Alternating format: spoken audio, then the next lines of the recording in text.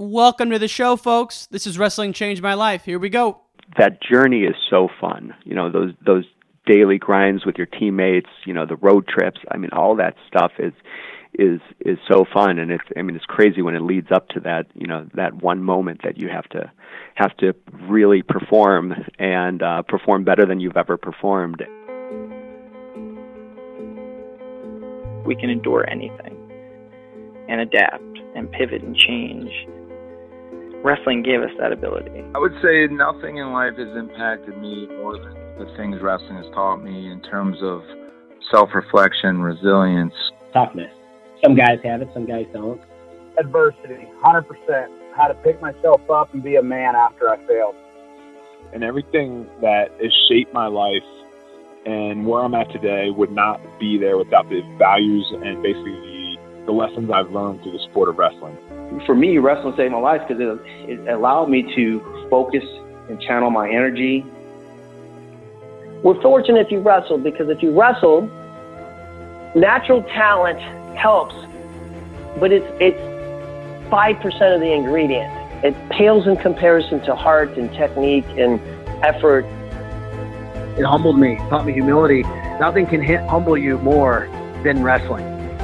I think it's the learning to adapt, right? You learn how to adapt, you learn how to solve problems.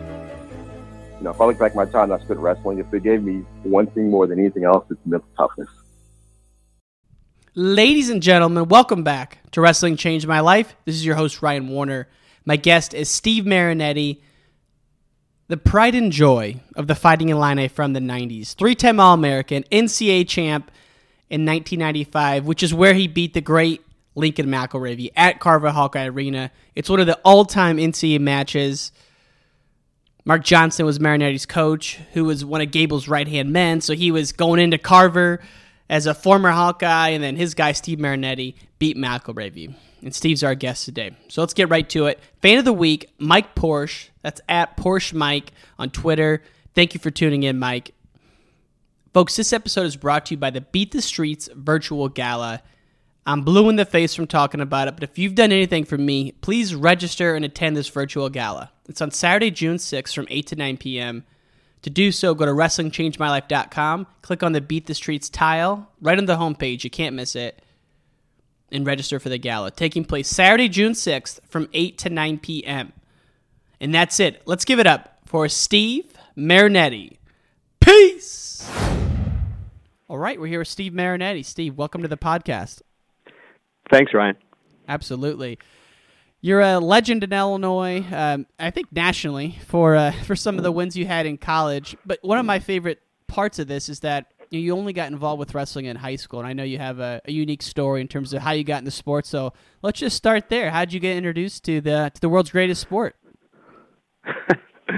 Well, I sadly played basketball up through 8th grade, and freshman year in high school, I was about 5'3". I weighed 97 pounds. And I was walking down the hallway, and a couple of the coaches, Coach Samori and Coach Sherman, were asking me what I was going to do. And, those coaches are always looking to hustle and push boys into sports. I said, well, I'm probably going to try out for the basketball team. I've been playing, all my life. And, these guys looked down at me, way down at me, and said, son, I think you should probably try wrestling. And I took that to heart, and figured out basketball wasn't going to be my route, and joined the freshman team, and we were learning stance, motion, penetration, step. And on the third day of practice, the varsity coaches came to the freshman room, and there was a 98-pound senior they had, and he needed workout partners, so he needed fresh meat. So they brought a couple of us down to the varsity room, and I was just trying to stay alive down there. It was this dungeon of a room, and I knew nothing about the sport, and all I was high energy and I could fight, but that was about it. And I wrestled this kid for a couple days, and after one of the workouts, he said, so how long you been wrestling? I said, well, 5 days. And I kid you not, he didn't come back the next day. He quit the team. What? Could you hang kind of with makes him, no or were you sense. beating him? I don't know. I was battling. I was fighting back, but I mean, I was still getting my butt kicked. But he literally quit the team, and I became the varsity 98-pounder as a freshman, having less than a week of wrestling under my belt. So Wow. I got thrust into surviving very quickly, and kind of fell in love with the sport from there. What did your parents say when you said that you were getting involved with wrestling? My parents, were very Like, were they wrestlers? low key on things. No. Neither of my parents played sports. Wow. I was into baseball and basketball and golf all my life, and they just didn't really care. They were fine with it, but I definitely had one of the benefits that there was zero pressure on me to be great. I mean, they did not care as long as I was involved with something. And who would know that fateful conversation in the hallway would lead to a life-changing, journey.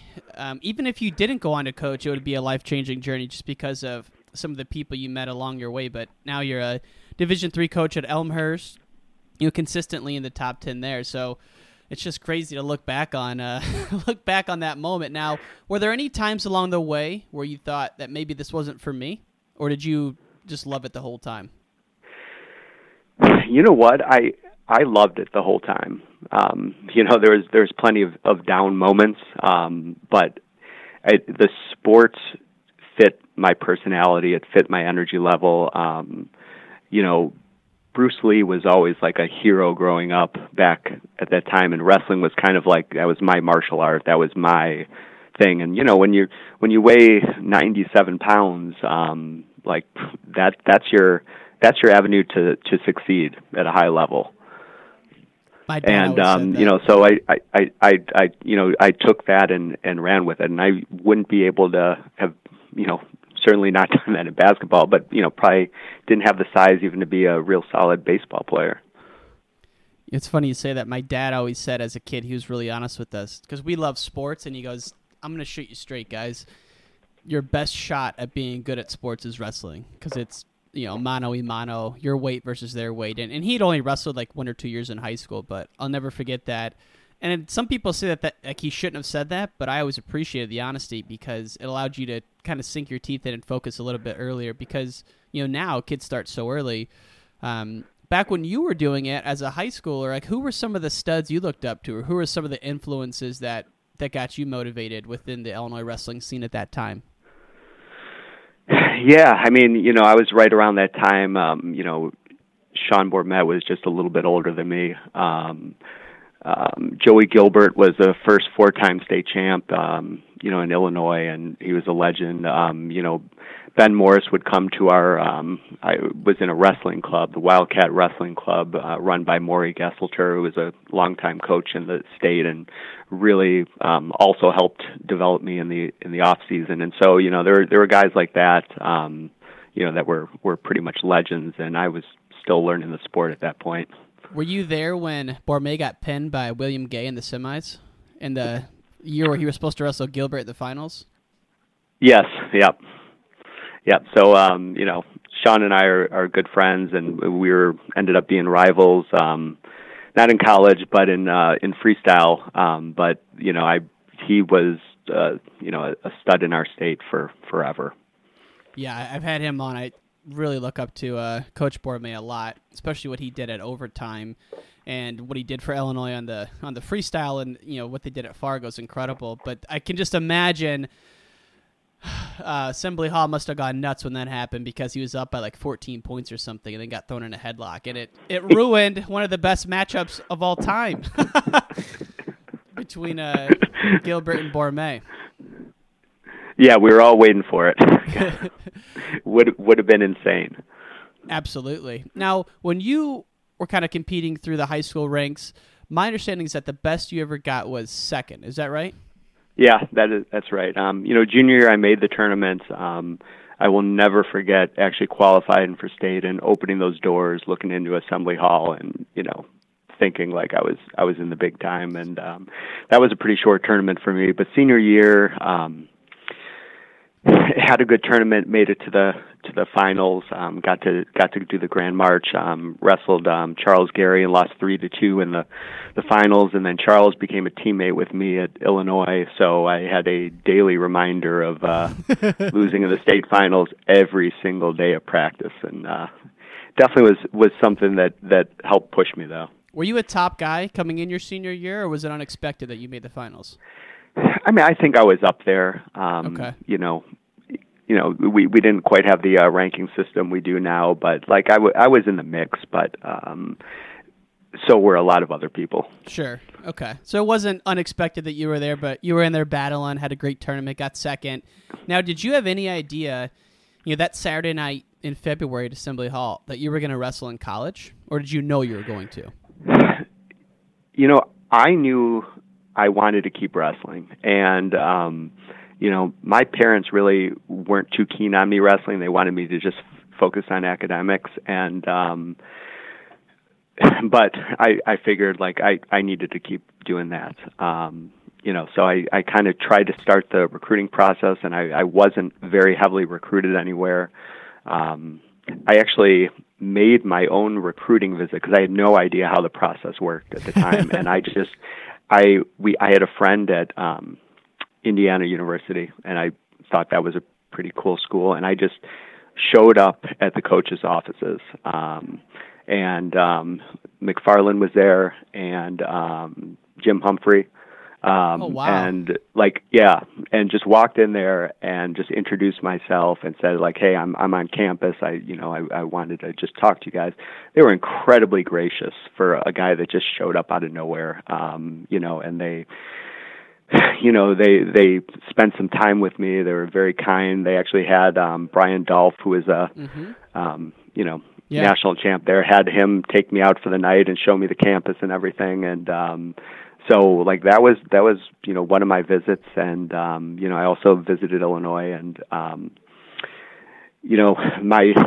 my main driver for going to Illinois was their accounting school was ranked number 1 at the time, and that was like the big drive is hey, great accounting school. I wasn't going to get a scholarship at Indiana, so in-state tuition was a lot cheaper, and that was the route I took. Steve Marinetti, the accountant, CPA. I figured out after a couple of years that I hated accounting. Eventually went to marketing, but that was one of the drives to go there. And this is well before the Mark Johnson era. And folks in Illinois now, I don't think they realize how lucky we were to get Mark Johnson. He was a top lieutenant of Gables for 10, 12 years during the Iowa run of the 80s, and in college he had battled Chris Campbell, got second twice, but he was at the elite level of coaching.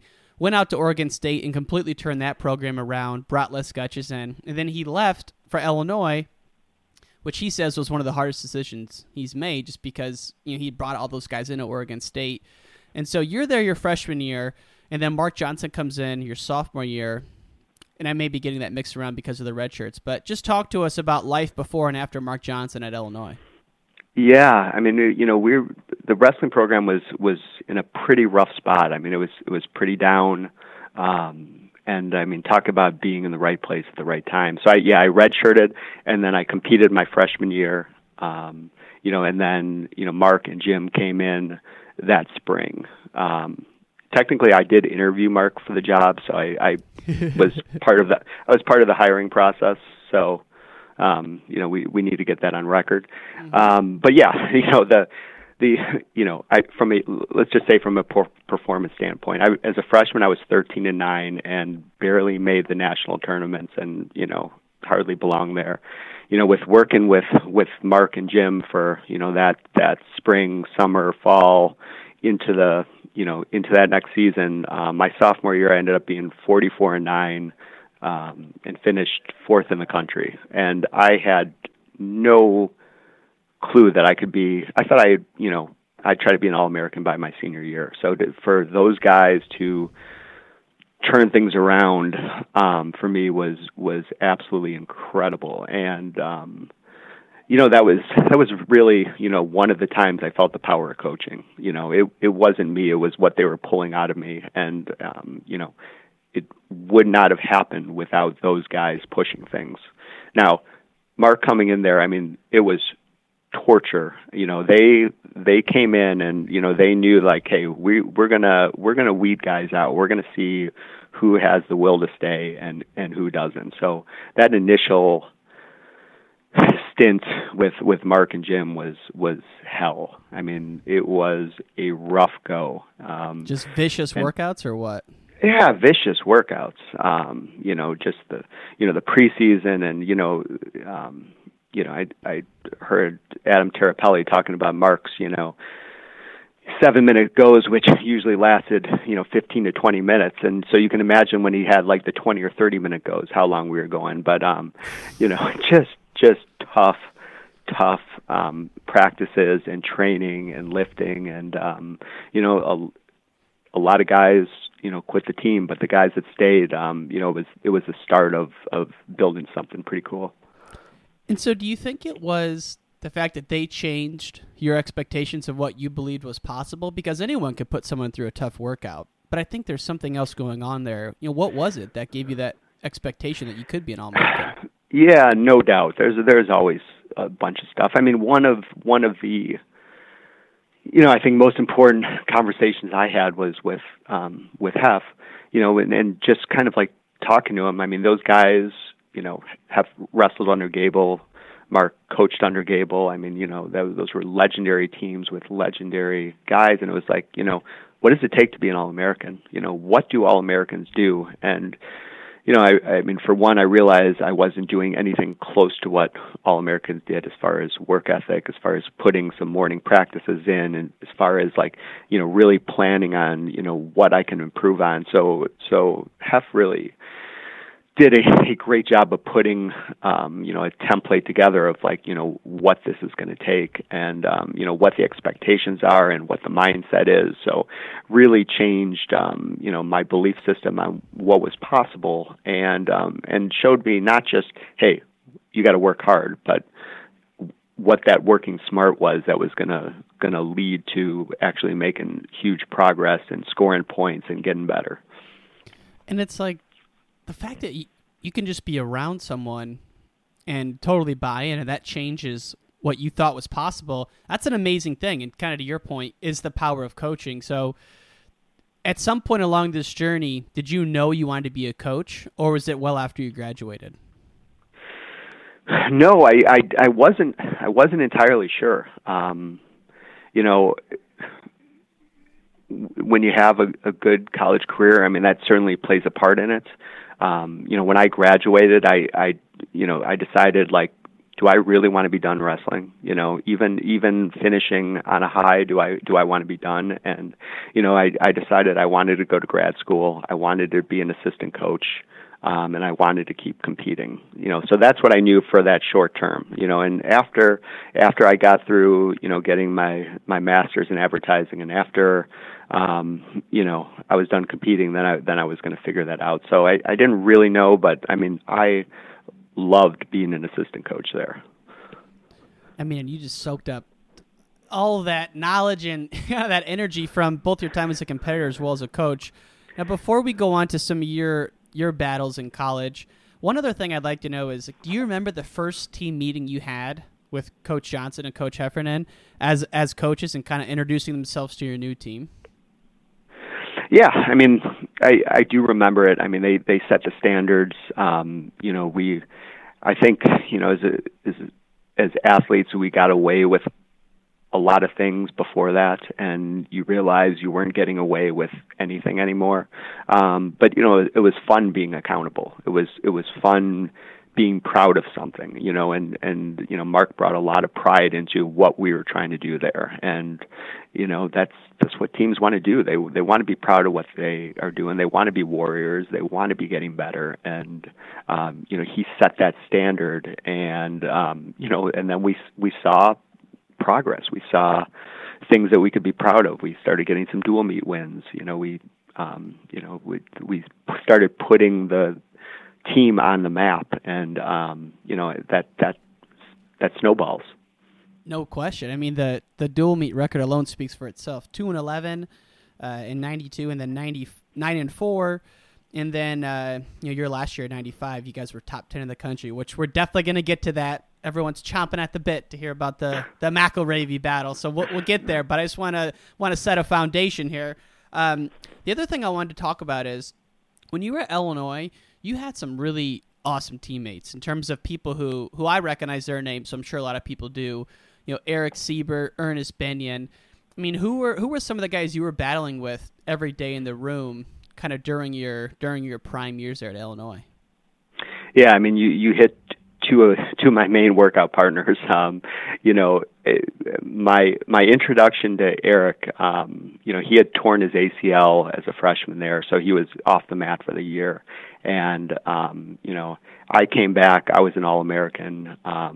We were working out in the summer that next year, and I remember our first go. Like, Eric is so fast, and he just blew through me with a double leg, and I'm like, who the hell is this kid? I'm a couple-time All-American, and this kid just took me down. And we had 1,000 battles after that, but that is always stuck out. I would never forget that first takedown because I was nowhere close to stopping that thing. And Eric and I worked out every day, and I had a long time working out with Ernest. He was 2 years younger than me, but I mean we went just battles every day. I mean that was just normal.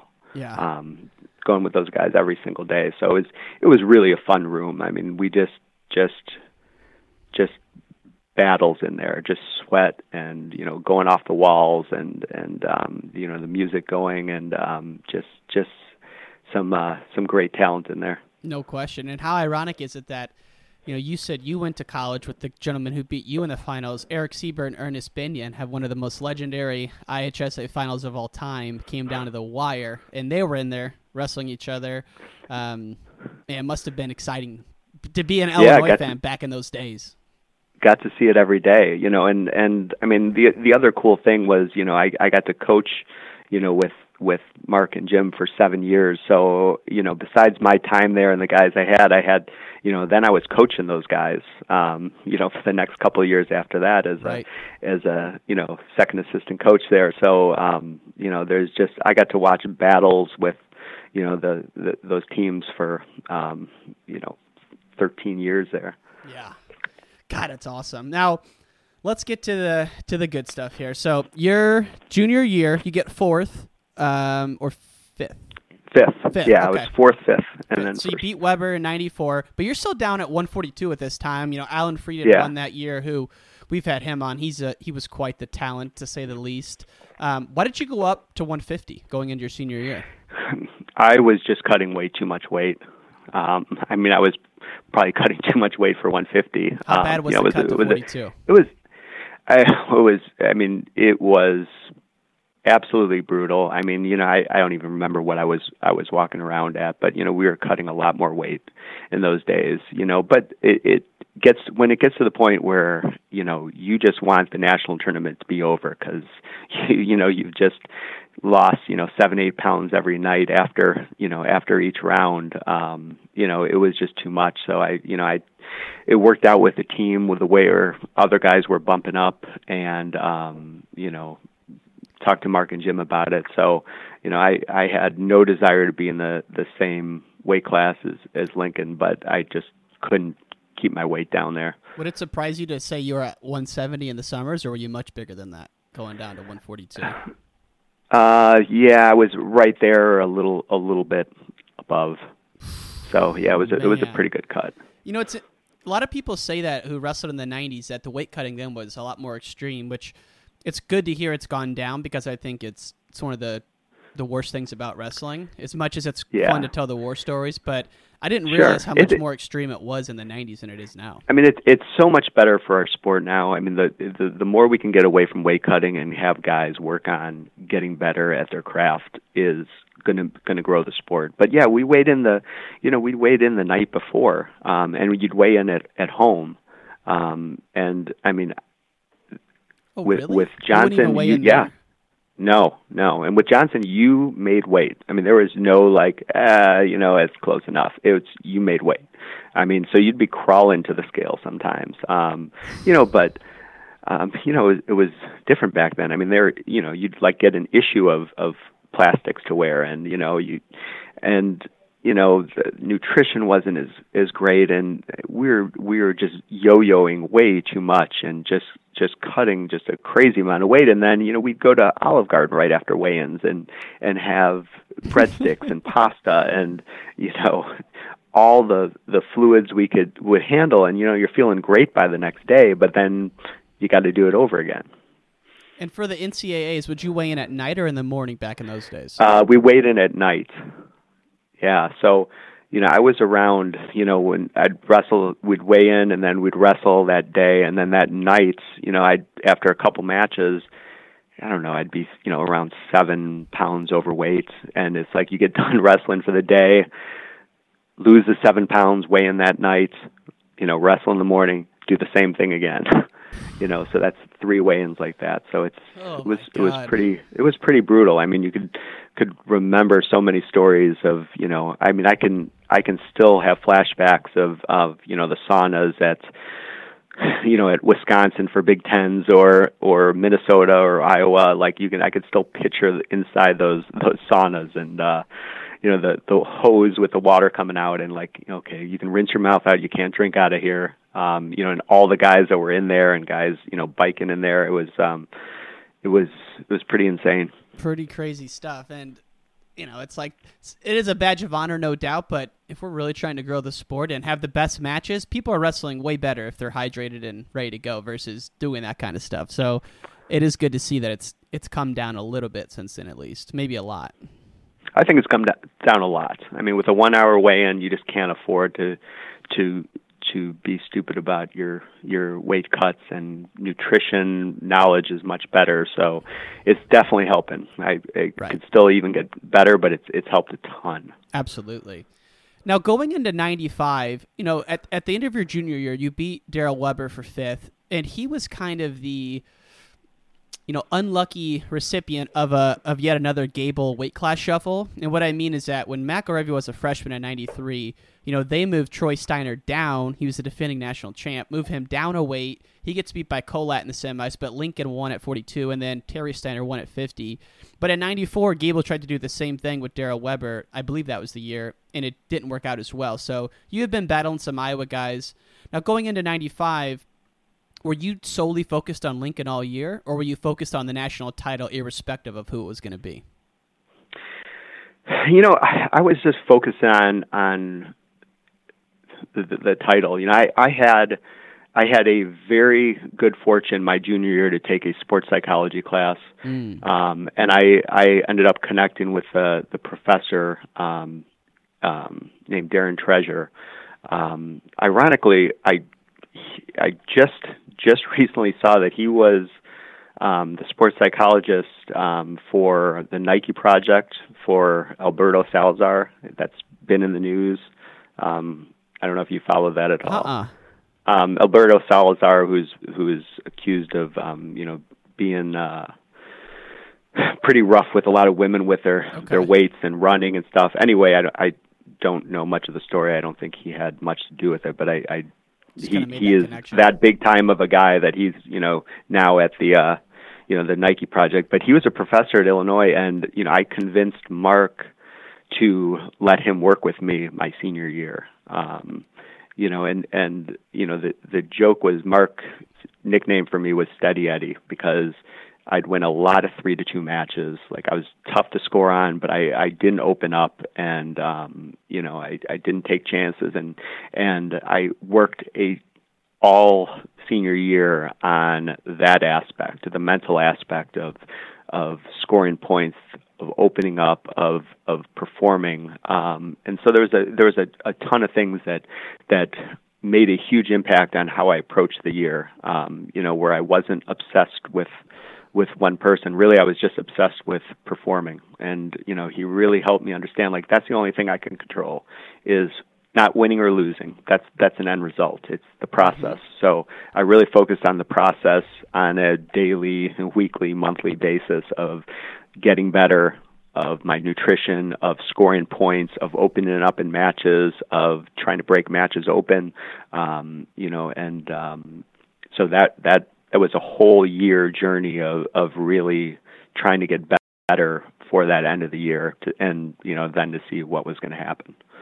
I love that you had that encounter with the sports psychologist, because every time I do one of these interviews, you find something that you just can't find online, and that's something I did not know about. So let's stay there for a little bit. What was like one of the biggest things that he kind of helped you realize that was holding you back, or what was one of the big obstacles you broke down to start to free yourself? Yeah, well, I mean, guys now have so many more resources, and I mean, that was a very young field at the time. So, even like pre-match rituals, like we all kind of intuitively knew, like, that we had to do something before a match. You're going to put your headphones on and listen to some Guns N' Roses, or you're going to, but he really broke that stuff down, and like, you need to have a pre-match ritual. You need to have a process every single time that you're doing the same thing, so that you get comfortable and you're trying to get yourself into that flow state where you're relaxed. So we did a lot of that. We did a lot of, he had visualization tapes that I would listen to, at night, and, picture myself scoring points and to continue wrestling. And that was one of the biggest things he taught me is process goals versus outcome goals. And, I tell our guys that I coach all the time, it's like, you can't control winning or losing. And if you focus on that, it will take away from performing. That's the irony of it. We all want to win. That's pretty obvious. But you have to focus on you wrestling your match and you getting into your ties and you creating the match that you want to create. And then the winning is the end result of that and takes care of itself. And that, taking that idea of like, I have to win out of my head, really helped me not get as nervous in matches. It really helped me enjoy the season. And it's like, hey, the season's going to go how it's going to go. All I can do is control, my nutrition, my lifting, my training, my getting better, my improving in positions, and, then we'll see how it goes. It's funny, like back in those days, and I'm sure even now you hear this, there's kind of like an ego play in wrestling where people will say, yeah, that's great to have these process goals, but you still have to have outcome goals. But I don't think that's true. And I think if you watch Penn State, they seem to wrestle with that openness, and maybe even Iowa a little bit this year. They're wrestling pretty free. But yeah, was it? Did you kind of get some? Did you kind of get some flack from the guys back in the day? Like, what is this kind of witchcraft thing you're doing? No, I don't think a ton of them knew exactly what I was doing. Okay. Mark, I think he, again, not. You got to have certain personalities. I'm a pretty cerebral kind of wrestler, and he knew that about me, and he knew that this would help me. Some guys, don't need anything. Right. I think I heard Terapelli talking about like some guys are too dumb to know that they shouldn't be doing this well, and they can just go out there and do it. And I thought too much. So Mark knew like this would probably help me. And it's the irony of performing is that, when you focus on something too much, it moves away from you. You have to kind of, to get into that flow state, to really be performing, it can't be about, I'm trying to win. I'm trying to finish a single leg takedown. There is to get to that top level and win, you have to kind of take that winning out of it and just do. Right. And it's a complicated mental battle, which is why it's so damn hard for athletes to figure it out. Well, especially to get out of their way consistently. It's like, yeah. What was your pre-match routine? Do you remember any little tactics or tricks you do before every match to get yourself ready? It was a lot of. It was a lot of like, okay, you're going to start with a jog, and you kind of do, jogging and rolling for 5 minutes, and then we're going to, it had a set pattern. There's no secret to it. It's just having a set pattern. Right. And, one of the I guess the cool things that ended up happening at the national tournament is that Ernest Bennion and I, we were, warm-up partners together, and we were in Carver Hawkeye, so, we had to adjust to what resources they had, but we made this mini routine that we had before each round, jogging for 5 minutes, have 2 cups of water. Then we're going to start hand fighting, and that, and it was like, we had it, it became a joke through the 3 days of the tournament, like, hey, time to go do our thing. It was like this perfectly choreographed dance, and it really kind of helped us kind of laugh about it and just be comfortable in that situation and not think about, oh my God, we're about to walk out there in the semifinals of the national tournament. It really kept us, focused on something else. And, it was the same routine, but we really put it into that national tournament, and it made a huge difference to keep our nerves down. Yeah, and especially at Carver, where, we've been alluding to it a lot during this conversation, but, for those of the listeners that don't know, who have been living under a rock, your senior year, you wrestled McArevy at the Big Tens, and McArevy at this time had probably 60, 70 match win streak on the line, whatever it was. He'd won the Nationals as a freshman and sophomore. Then you guys wrestled at the Big Tens. Tight match. He won. But I think just from reading some interviews about you, you felt pretty good about the way you had battled there and some of the lessons you had learned. Going into the Nationals, it's at Iowa. It's at Carver. And, the Hawks did win that team title, relatively uncontested that year. I think they won by Friday night. But you had a little bit of a scare early on. You wrestled Tim Cano, overtime win for you. Did that rattle you at all, or was that just part of the path? It probably should have, and it does now. But yeah, at the time it was huge. I mean, it was overtime or double overtime. I remember I was not drinking enough fluids because I knew after that match, it was a night match on that first night, that I was going to have to go and, cut another 7 pounds. I didn't want to make it 8 pounds or 9 pounds. And so I thought, like, okay, I can skate by this, and, it's going to save me some time sweating. And, he wrestled a great match, and all of a sudden it's going into overtime. So yeah, I mean, I averted a pretty big problem, which is pretty common, when you got to have these things one match at a time, because if you're looking ahead for, I can't wait for the finals, you're not going to get to the finals. And it was close. And then you beat Bono in the quarters, and next thing you know, you're in the finals. And obviously the semis happens Friday night, so you had a whole day to think about that match. Where are you at mentally Saturday morning or Saturday midday when you're in the hotel by yourself, just kind of hanging out? Again, I mean, I think that's the sports psych stuff. I mean, yeah. I just really kept my mind off it. Okay. Other than the game plan, other than, the preparing for those 2 weeks from the Big Tens to the Nationals, I just really didn't think much about it. I mean, I read a book, I just kept my mind off of thinking about wrestling.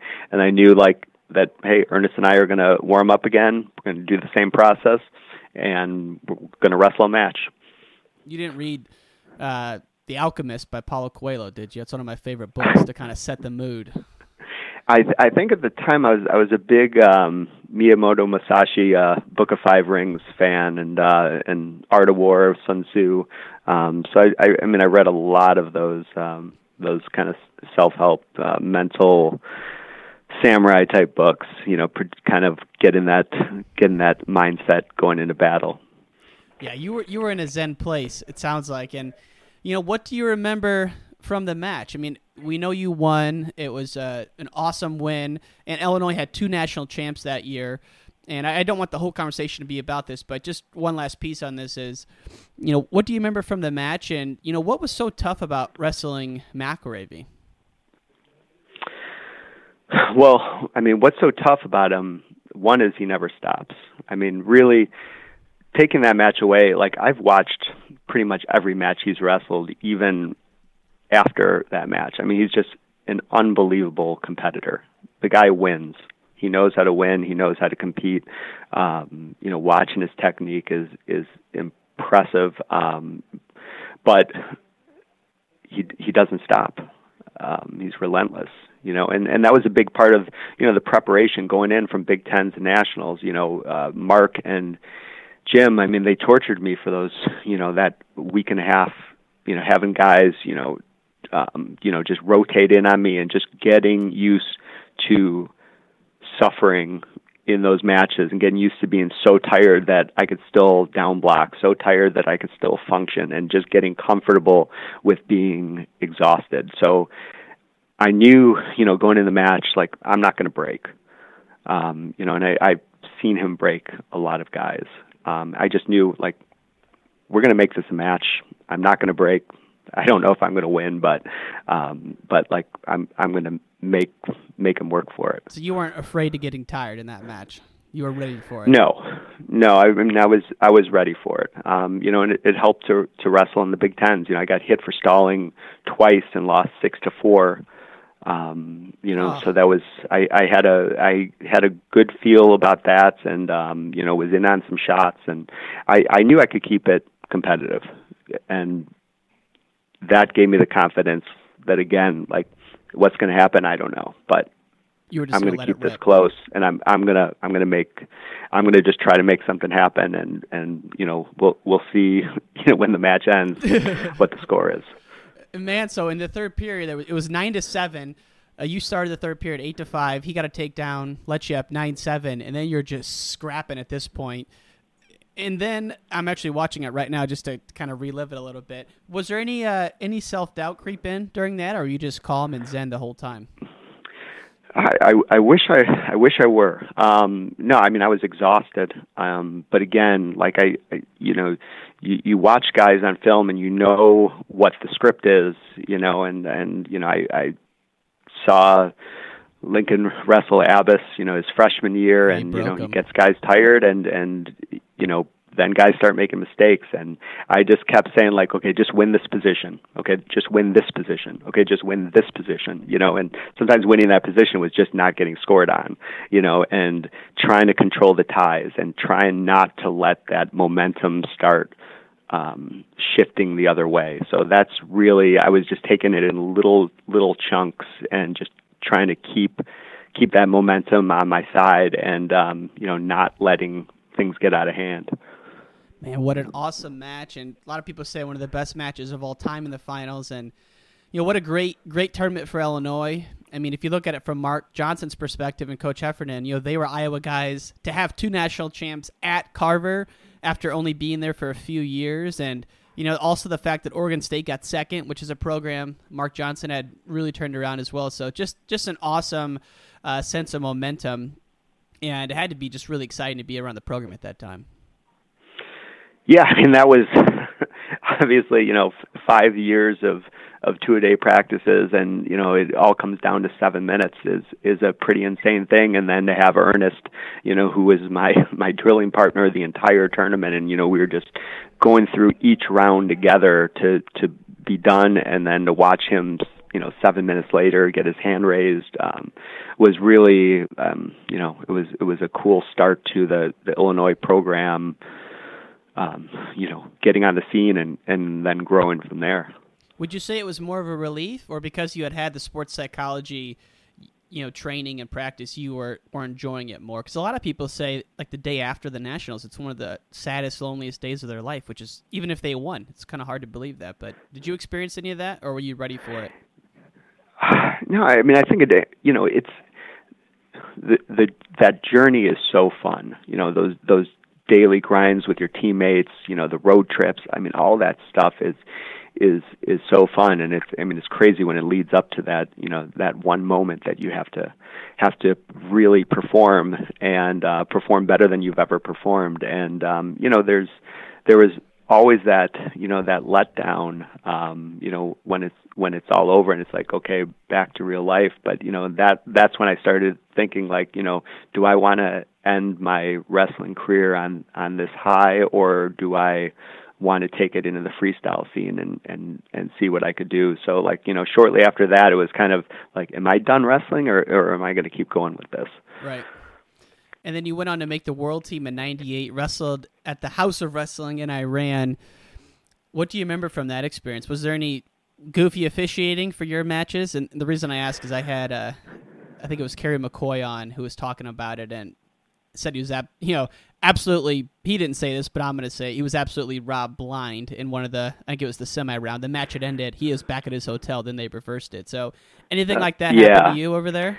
Yeah, I mean, yes. I mean, I was on the team with Kerry Kolat, and I was his roommate for a bunch of things. You know, I was a training partner at the Worlds in I think it was in '97. So, like, I mean, I was there watching him getting robbed. What happened to those stories with Kolat? He just got matches reversed after the fact? Yeah, there was a couple different situations. You know, the rules changed as it went, and he wrestled such an open style that, like, you know, it unfortunately, like, allowed those referees to say, oh, you know, we're going to go back in our room and watch the tape, and they come back, and there were times where, you know, they'd make you re-wrestle it. I think he wrestled Tadiev like that, and you know, there's times where they just overturn it and just say, no, you lost. You know, and I know McCoy had that happen. I cut my head really badly in one of the matches at the Worlds, and they were having a really tough time stopping the bleeding, and they disqualified me for blood time. And you know, it's one of those things, like, they never disqualify people, but they're just like, nope, you're done. Match is over. You know, and it was like a 1-0 match at the time. I was losing 1-0, you know, and in it. But yeah, that's the kind of things they did. It was rough. You know, and I got to wrestle the Iranian in Tehran. You know, so he took me down, and the entire place went absolutely nuts. I had to look up to see what they were cheering louder than about. Carver? They're it was very similar to Carver. Very unfriendly environment. Man, it's so heartbreaking to learn how corrupt FILA, I even think UWW now, but how corrupt it used to be. It's gut-wrenching to hear about those stories about Kolat. I can't even bring myself to watch the Kolat Flow documentary a second time because it's so much of a bummer for someone to put everything into it, and I just don't get how it got to be that way. But, you know, it is what it is. Yeah, I don't know. It's a now? different world over there. I'm not overseas now, so I don't know. But I mean, we just assumed any call was not going to go our way. And, you know, when you're in these matches where you're, you know, devoting your life to, you know, trying to be a world champion, trying to be an Olympic champion, I mean, they're taking that stuff away. So yeah, being there and seeing that with some of my teammates at the time was, I mean, just so painful, but it was normal. Happened all the time. I know, and then you look at it now, you know, just watching the 2019 Worlds, there's a couple matches where you look at it and you can't understand how they come to the score. James Green and the Dayton Fix come to mind, but, you know, I digress. You know, wrestling has its problems, like any sport does. You know, we don't have the concussion problem, but we have the weight cutting and the international officiating problem. But, you know, after your career winded down, you coached at Illinois for 7 years, and then you got to run your own program at Elmhurst. What was the state of affairs when you got to Elmhurst in the early 2000s? It was pretty rough. You know, I didn't know a ton about Division III at the time. You know, I was really my wife and I had moved back from Champaign into Chicago, and really I didn't have a job for a couple months. I was that 02, 03. It was like one of the crashes. I was a marketing advertising major. There were no jobs. I was trying to decide like what I wanted to do. You know, and my wife actually did a Google search and found that there was a wrestling job opening. And so looked into it, and, you know, we had, 12 guys on the team. You know, the school had never won a conference tournament in history, so it was a rough start. But, you know, it's been a blast coaching at the Division III level. So I've had a good fun run of it. Yeah, I know I love Division III wrestling. I have one of my good friends, Clayton Rush, wrestled at Co. and then coached at Co. and then Ethan Ball, and my brother Tanner wrestled at Co. And I just love that program. But I didn't really know a lot about Elmhurst wrestling until I went to the Nationals, the D3 Nationals at Cedar Rapids, and I can't remember if it was Cedar Rapids or if it was La Crosse when you guys had that team that got second. Do you remember where that was? Yeah, I believe it was Cedar Rapids. Cedar Rapids. I believe it was Cedar Rapids, yeah. So you kind of like what happened to Illinois when you were an athlete. You did the same thing to Elmhurst. You completely turned it around. You've been the coach of the year a couple times. And in 2013, you guys got second, which if anyone knows anything about Wartburg's dominance, a lot of times they were so good that second almost was like the thing that everyone was competing for, as much as we don't like to admit it. So you guys got second with some really great guys. Ryan Prater, he might have been there the year after, but Benefiel. He was Joe the year Rao. after, yeah. Okay. Yeah, so Joe Rao, who was on the Greco World Team this last year, he was a national champ for us, and Mikey Benefiel, who was a 4-time state champ in Illinois, and wrestled he was at Northwestern for a while and Okie State, and his brother actually wrestled. He was he was pretty damn good. When the lights came on, it was really fun to watch Mikey, and really it was. I think it was a tough transition season for him. Most of the year, we weren't sure about weight classes. He wanted to cut down to 174, and it was, I thought, way too big of a cut. And we had Rao at 84, and then Mikey didn't make weight at the Midlands tournament. And then I told him, you're going 197. And, he wasn't weighing anything more than 195 the whole year. And I think it was the first time in his life probably that he didn't cut weight. And I thought it was going to be a good thing, and I think fortunately it was. I mean, he had a smile on his face going into competitions, and when he finally got to the national tournament, it was like he was home. I mean, he's so used to being on the big stage, and he just had some tough matches towards the end of the year, but really just put it together at the end of the year and ran through that tournament. I love hearing stories about that, guys, and I did want to ask you about this, kind of where Illinois guys are so good in middle school and high school, and especially at Fargo, and the past 10 years, you just don't see the All-American production at the D1 level. What do you think that is, Coach? Or is it overblown? Going from Fargo to... Well, you look at like high school, I think a lot of people agree that Illinois could be as high as the third best state for high school wrestling. PA is number 1, Ohio's number 2. But a lot of times we're not seeing that translate to Division I All-Americans in Illinois specifically. Why do you think that is?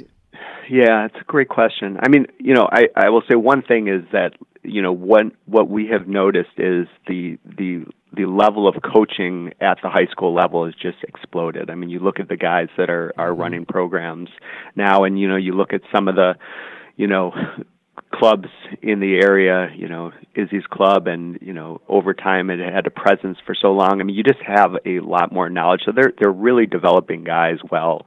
And I think Illinois, our Illinois chapter of USA Wrestling does a great job of organizing and getting guys involved in freestyle. So we have great participation.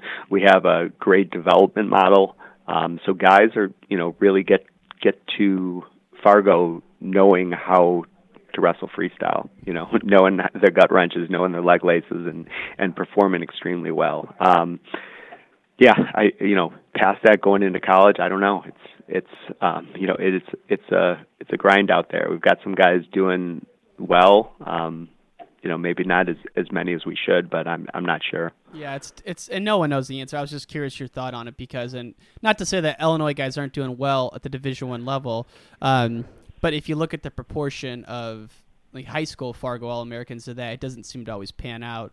But it is what it is. Hopefully, we'll turn that around. And I know there's a lot of Illinois guys out there now wrestling really hard. Last thing I have to ask you about, Coach, because he's a friend of mine and we've been working together lately. Dalton Bullard. We've been partnering on some things, and he actually did the website for WrestlingChangeMyLife.com. What do you remember from having Dalton on your team, and what did he add to the environment there at Elmhurst? Dalton was a fun guy to coach, and also frustrating. I mean, he's so darn good and such a good guy to have in the room as far as how he trained and how he drilled. I mean, he was one of the best guys drilling in the room. He was one of those guys, like, he hardly had to go live because he drilled so hard and so well that, like, he was ready to compete. You know, and the biggest challenge, like with any guys, is unlocking that potential and really getting them to compete. And I think it was junior year where, you know, finally he lost the first round at the national tournament, and, you know, we had a real good, honest talk about, you know, his performing, and he finally, after that, you know, as an unseeded guy, but, you know, what we expected out of him, he ended up rattling off, I don't know if it was 5 straight matches, took third in the country as an unseeded guy at the national tournament, and really showed what his potential was. So, you know, he made a huge impact on that team, on the, you know, when we took second, and you know, the following year as well. So he was a fun guy to coach because he loves the sport, you know, and to have guys that are coming in to practice and being as good as he is and still being like, hey, well, what about this? What about that? What do you think about this position? You know, right. Guys that are curious just make coaching fun. Yeah, he's really, you said you were a kind of a heady wrestler. He's the same way. He thinks about things in a really unique lens. A lot of times some of his takes on wrestling are the first time I'm hearing it, so it's good to have that kind of a refreshing take around. Now, Coach, I know we've kept you a long time here, and we've chatted about a lot. The last thing I have to sign off with, as always, is how did wrestling change your life? Or another question for you might even be, like, how much different of a person were you from September of your freshman year in high school to like the end of your career at Illinois? And that's obviously the times you got involved with wrestling. So if you just kind of think about that, how has that impacted you, and, you know, how did it change your life? Well, obviously it took my life trajectory, and I'm still in it. You know, as a sport, I just always gravitated to it. I loved that grind. I loved trying to get better. I mean, look, guys need something to excel at. They need something to try to master. You know, whatever that may be. You know, and, you know, wrestling specifically, to be, you know, in that mix, in that fire, and, you know, survive that. It teaches you how to endure anything. You know, and to be good at something teaches you how to be good at anything. So, you know, when Mark and Jim really work with me, like, how do you become an All-American? Like, you translate that to anything. Being good at something is to be good at anything, and you can translate that into being a coach. You can translate that into business. You know, so I mean, it really taught the foundation on how to be great. You know, and wrestling specifically. You know, I think we didn't appreciate what we were going through. And you know, when I listen to some podcasts like Joe Rogan, and, you know, he's talking about, you know, these former wrestlers that are in the UFC, you know, you start to really listen to that, and you're like, oh wow, yeah, what we went through was pretty amazing, was pretty intense, and I think you don't fully process how it's forming you until, you know, way later. And when you realize, like, oh no, I just, you know, I have these expectations of myself. You just, you know, you're on time for things. You get things done. You don't make excuses. You know, it really teaches you, like, you either get it done or you don't get it done. And nobody else cares that you were tired, that you were sore, that you didn't feel like doing things. I mean, wrestling really puts that honesty on how the universe works out there, and gets you to, you know, be able to see the world how it is. And it's like, you either get things done or you don't get things done. No excuses. Yep. No, and I love, it's funny you say that about Joe Rogan. I'm an avid listener of the Joe Rogan Experience for like 8 years, and it's just so cool that one of the most popular podcasts in the world loves wrestling as much as Joe does, even though he wrestled for 1 year. Yeah, I think he's, you know, you know, the UFC has done a huge service to, you know, what our wrestling development program can do, and I think he is a great ambassador for wrestling, and again, you just realize, like, wow, yeah, you know, all these guys have done that, and this is what's formed them, and this is what's created some guys that not only going to the UFC, but just the level of success that guys have because they've trained in the sport. Yeah, it's something. Unless you've done it, it's hard to understand. But the folks listening to this podcast, 99% wrestled, and they certainly get it. And we appreciate your time today, Coach. So thank you very much for coming on, and have a great day. It was a huge pleasure, Ryan. Thanks so much. And all great things must come to an end. If you enjoyed this episode, please subscribe, give us a review, give us a rating, and share this with your friends. It would mean the world to us. Thanks for listening to Wrestling Changed My Life.